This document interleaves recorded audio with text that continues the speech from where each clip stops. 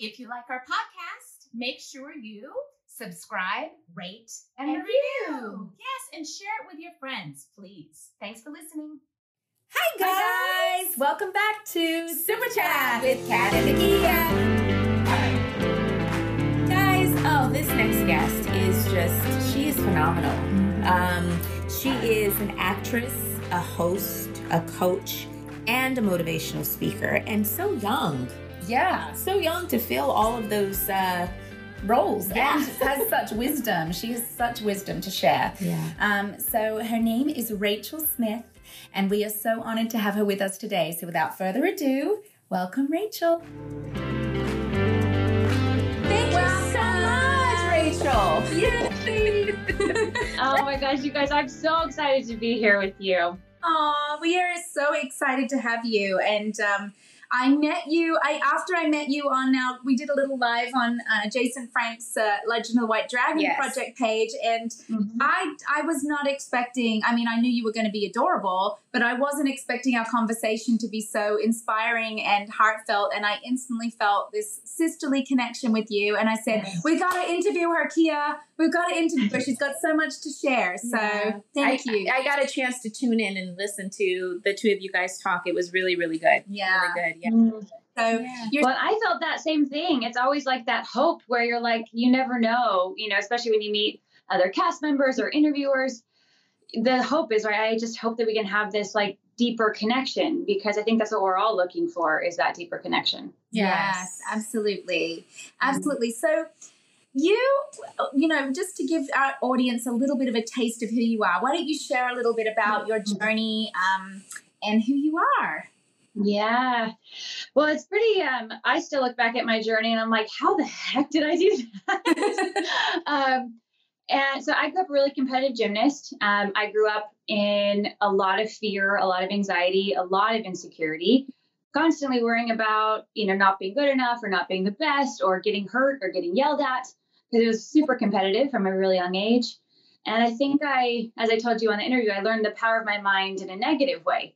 I learned how powerful my mind was to manifest kind of not so great things. Everything from I was pretty much sick half the school year. Like the stress of going to school and gymnastics was so hard for me that I would kind of consciously and unconsciously make myself sick so I didn't have to go. And so getting kind of people from the ages of like 8 to 14, that was my life, and every Tuesday before I went to gymnastics practice, I had a coach named Mike Payne to this day. So it's crazy. But I was so scared of going to practice with him and just the experience of what it was like to be a very competitive gymnast at such a young age. I would throw up before practice every Tuesday. And it was like almost like a cry for help, of like, I just like, I want to be able to, I can't do this anymore, but I'm too scared to get out of it. I'm too scared to say that I quit, because that was like the worst, but I'm too scared to go. So I'll just make myself sick and therefore maybe I won't have to go. And anyways, it was hard. It was really hard. And ultimately I ended up shattering my hand. And I was relieved. I was like winning the competition. I threw a back handspring on the beam and my whole body weight came down on my hand and just shattered my hand. And it was so bad that my coach, in fact, I got the beam and I was like crying. I was like, ugh. And my coach was like, Rachel, get back up on the beam, finish your routine. Your team needs you. And I was just like, okay, and I tried to do a cartwheel and I just like fall on my head because I had no bones, I have 6 pins in my hand. After I shattered my hand, I just, the thought of going back to practice after it started healing again was just so much for me. But it was also so hard to tell my mom and my friends and everybody that I couldn't do this anymore.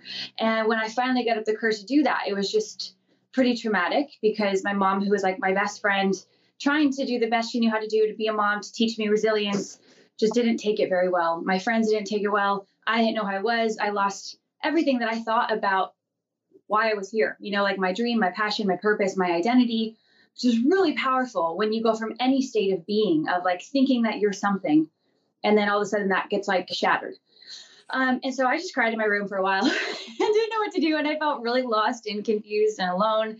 And then I saw this movie that just changed my life. And it was the movie called Center Stage. And I just had this experience sitting in the theater being this 14-year-old girl who just went through this really pretty traumatic experience, from feeling like lost and confused and afraid and alone to feeling so lit up with this dream of like, that's what I want to do. I want to be like those girls on the screen that went through their hero's journey of doing something that they thought was impossible. You know, when they got told they weren't good enough, that they weren't pretty enough, that they weren't smart enough, that they weren't thin enough, but somehow made their dreams happen in a way that was greater than they ever thought possible. And I was just sat in the theater and I was just like, that's what I do. And I was the last one, like that my family had to come pull me out of the theater because I didn't want to leave, because I felt I started visualizing myself doing that right then and there, you know, like, and I was just crying and praying. And to this day, movie theaters are like my favorite place because they're like, they represent so much magic to me. Mm-hmm. And long story short, because I don't want to take the whole thing on this, but a roller coaster ride of ups and downs and being on the journey of getting into acting and dancing and finally feeling what it was like to just love my life. And no matter how hard it was, like, I just loved it. Like, I had a whole different relationship with myself and my life when I found kind of my real purpose or my real passion of like acting and dancing and filmmaking and storytelling and performing. And I was like, you couldn't get me to stop, you know, like, even if I was scared or if it was challenging, like, you just couldn't get me to stop. And, you know, kind of a really crazy story of this roller coaster ride of ups and downs and things that I thought were the worst things that ever happened to me ended up being the best things that ever happened to me, where I actually ended up playing the lead role in the sequel to the film that changed my life as a little girl. Mm.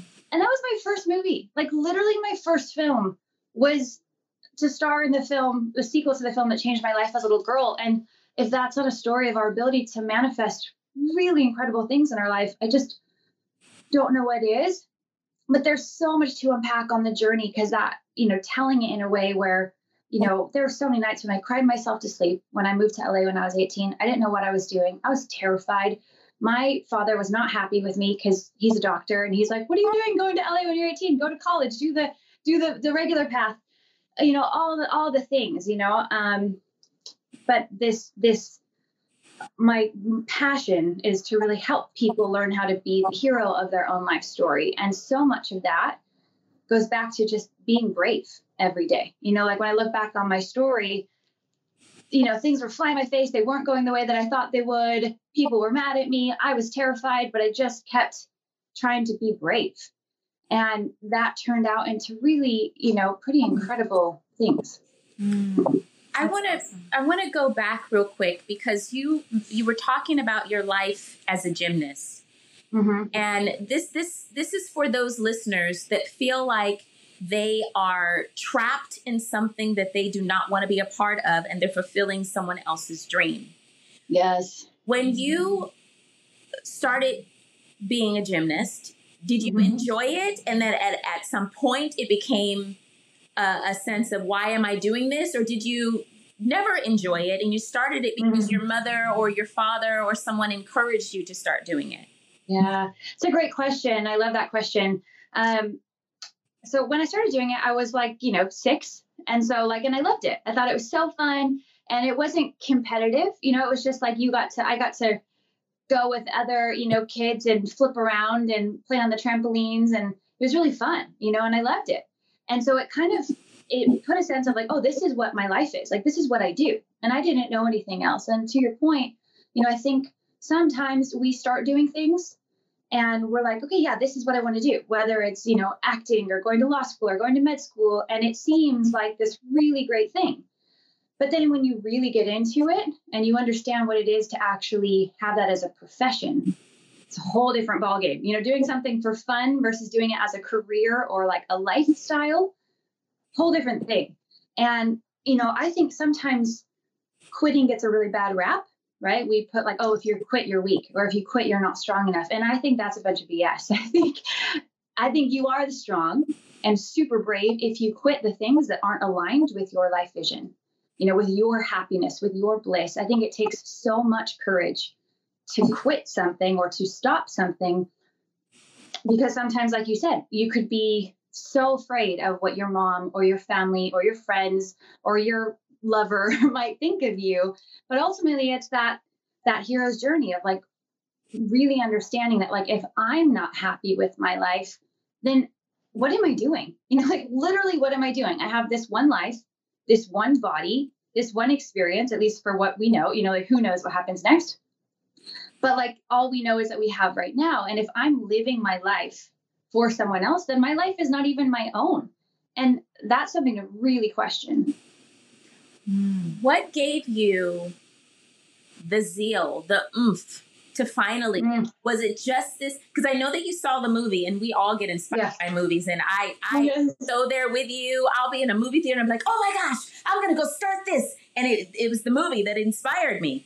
But what was it?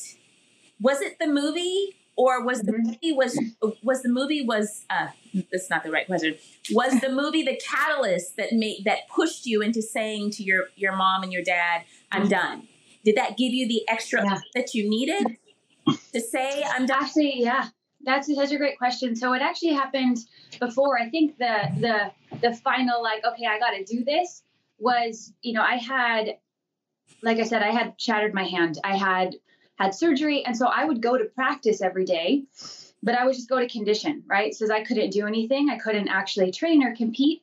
And I loved it. It was like the craziest thing of like, I loved having a broken hand because it allowed me to just be there with my friends and do this, you know, and train and condition, which I love. But I didn't have any pressure. But then after like 6 months of that experience of feeling what my life felt like without having all of that, like, pressure, the thought of going back, like just every part of my being, just like I could not do it. And I think it was because I had that experience of what it felt like to not live under so much that stress or that pressure, that life. So it's almost like a taste of what my life could feel like without it. And the pain of thinking of going back again, you know, because it was just about the time my hand was healing. I was supposed to start practicing and really competing again. And that was the time when I'll never forget being in my kitchen, you know, the kitchen, the house I grew up in, like telling my mom and how terrified I was and how hard it was, you know, for me to tell her and for her to basically say, you know, like, I just don't like you right now. I don't want to be around you for a while. And my mom is the best, you guys. Like, my mom is the best. We have the best relationship now. But during that time, it was so hard because she was my everything. You know, like she would take me out to lunch every day at school because I couldn't handle even being away from her that long because she was like my safety zone, my comfort. And so when I say like I had to get up the courage to tell her that, you know, because on some level, like I was everything she knew as well. It was a part of her life. That's what she did. She went to my gymnastics practice. She went to my meets. They spent so much time, energy, money on me. And so I think as parents, you know, my mom to this day has said, you know, we've had so many conversations around this. And she was like, Rach, I didn't know what I didn't know. And I just thought that you loved it, but you didn't, you know, and I just thought that I was teaching you resilience and courage, which she was. Like, she really was on a big level, because I know that the things that I learned through being a gymnast are so much of the reason why I've had such success as an actress from a young age, like hands down. Wouldn't be able to have the resilience, the drive, the mindset, or the skill sets. You know, so many jobs that I booked were because I could flip and I could trick. And if I didn't have that, I wouldn't, you know, like so many of my life experiences, I wouldn't have been able to do. So I am so grateful for those experiences that taught me so much. And I think when we look back on our life, you know, whether it's things with our family, our friends, our parents, I think it's just having deep compassion for, like, we just don't know what we don't know. And nobody gives us an instruction manual. Nobody says, here, moms, here, dads, like, here's exactly how to raise your child, because everybody's so different. And, you know, like a lot of the things that my mother and I have talked about, you know, she's like, I'm so grateful you can forgive my mom faults, you know, when I just didn't know what I didn't know. And I was like, are you kidding me, Mom? Like, I'm so freaking grateful, because even though it was so hard during that time, it taught me invaluable lessons. Yeah. I think that's a fine line as a parent, isn't it? It's just like, you know, you sign your child up for a sport and you say to them, you know, you're going to give this your best shot, and we'll give it a year and we'll see if you still like it. And when your child's really good at something, you want to encourage that. But children also really want to please their parents. So it's a fine line of perseverance versus, pushing them into things that they're not comfortable doing. And I've had many of my friends whose children have been gymnasts who have had that same experience of, like, my one friend's son had some tics. He was very anxious, but he didn't know how to let it go because it was his life. All his friends were there. His mum, he knew, would drive him every day, and that was his life for 4 hours a day, every day. And it's hard to let those things go. So you're very brave to have had the courage to do that and to recognize at such a young age that was not healthy for you anymore. But I wanted to actually ask you, because I was a dancer also for many years, but dancing can be a very competitive, a lot of pressure as well. So as a competitive gymnast, how was it going from a competitive sport transitioning to dance, which can be equally as competitive? How did you feel?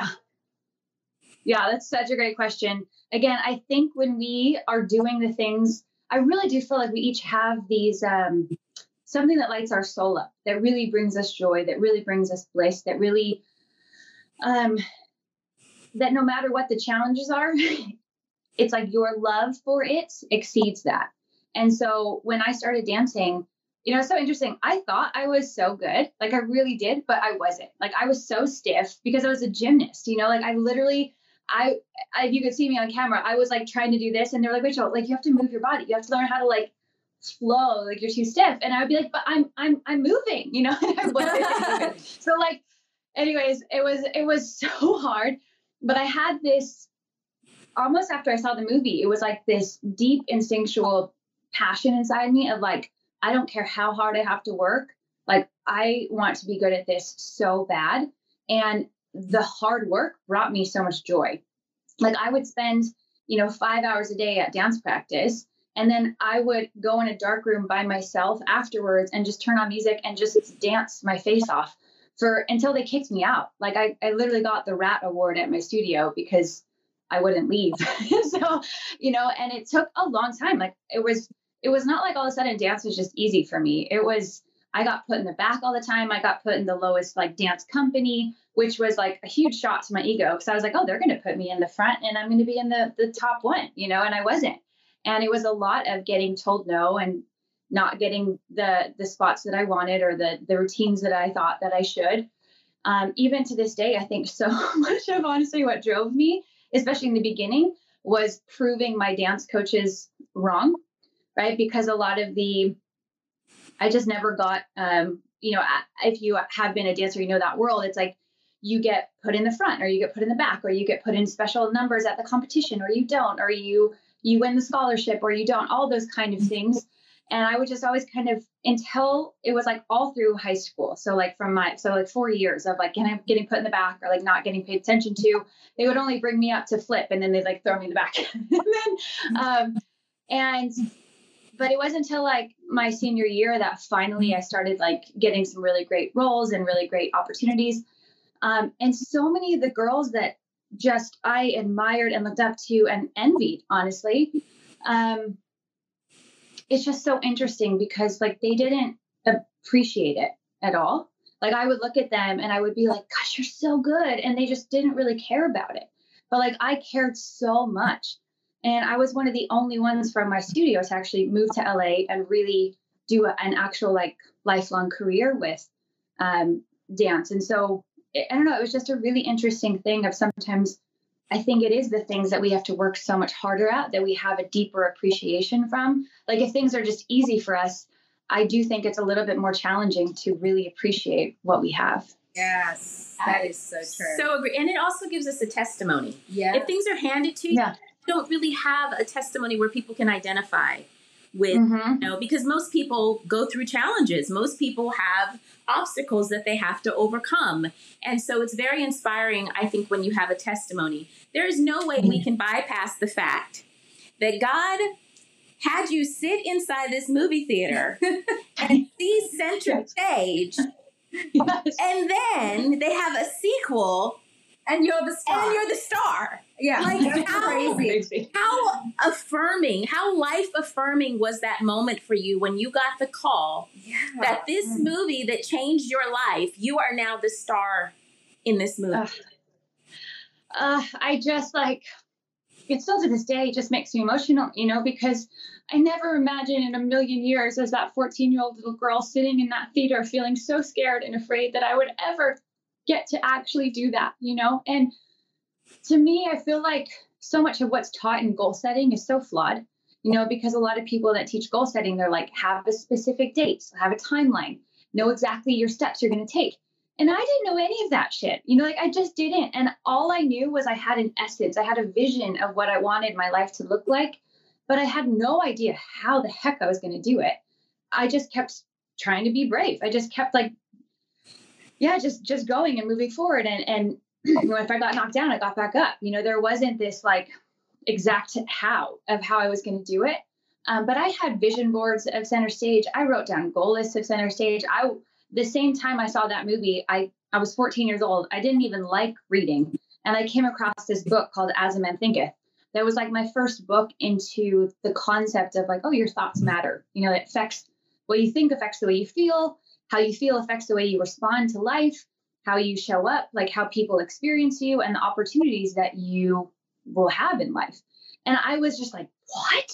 Like, this is so cool. Like, how come nobody told me this when I was 5 years old? Because it would have been really helpful because I was doing the same thing, right? Of all my thoughts were leading to illness or sickness or a shattered hand, you know, I was like, and so learning how to use my mind in kind of a negative way, it was so, all I needed to do was just shift the energy, like, right? Because I kept thinking about very stressful, anxious, fearful thoughts. And so when I could just understand, if I'm able to do this, you know, if I'm able to manifest a broken hand, right? What could I manifest on the other end if I just shifted the energy and shifted my focus? And I mean, I was that little girl that was, my friends were like, Rach, let's go to this party. I'm like, no, I got to go to this self-development conference. You know, they're talking about mindset and resilience and, you know, all this stuff. Like, my friends would make fun of me like crazy. But I was just like, I think it was out of necessity because I had such an experience of so much fear and anxiety and insecurity within me that when I started learning about this stuff, I just started experiencing life on a whole new level. And so I was like, I wanted to tell everybody about it. And, but you know, when people are like, oh, wow, like that's so crazy. That just happened to you. And I was like, no, that didn't just happen to me. Like, I watched Center Stage all the time when I felt homesick and lonely when I moved to LA, and I would, you know, cry myself to sleep and I didn't know what I was doing, to remind me of why I was working so hard. But I never in a million years thought that I could actually, you know, be in the sequel to it. And I got turned down by so many acting agents. They're like, you're not ready. You haven't done anything yet. You know, come back when you have a reel. And I'm like, well, how do I have a reel? I don't have an agent, you know, like that whole thing. And I was so discouraged. But whenever I got discouraged, I learned this habit, this pattern of whenever I feel discouraged or sad or depressed or confused or lonely, I would just put on music that inspired me and I would just dance my face off. And it just always helps me feel a little better. It always helped me get this like courage, and it also helped me kind of just like dance out the bullshit, if you will. Yeah. And so after getting turned down by so many agents, I went back to the same dance studio that I went to for the whole first year that I was at in LA. And I saw this sign on the wall that said, you know, auditions for the lead girl in Center Stage 2. And my heart dropped. You know, it was just like, that's my movie, you know, but I almost didn't go. Like, I literally talked myself out of going because I was scared, because I just got told over and over and over again that I wasn't a good actress or I wasn't ready. And I wasn't going to go. I literally like told myself, no, I'm not ready. Like, and I went home and I wasn't going to go to the audition. And then I had that dramatic moment in the mirror with myself. And I swear it was like, you know, for me, it was God just being like, you have to go. And I just felt that feeling pulled me out of my bathroom. And last minute got to the audition, and I had a 3-month process of audition after audition after audition. I went in 6 different times for that role. And it was, I mean, I didn't sleep or probably eat for like those 3 months because I was so nervous that whole time. And then when I finally did get it, I got a call from an agent that had turned me down 3 months ago before the audition process saying, Rachel, Sony Pictures wants to book you as the lead in Center Stage 2. And I just almost got in a car accident because I was driving and I was just like, wait, what? You know?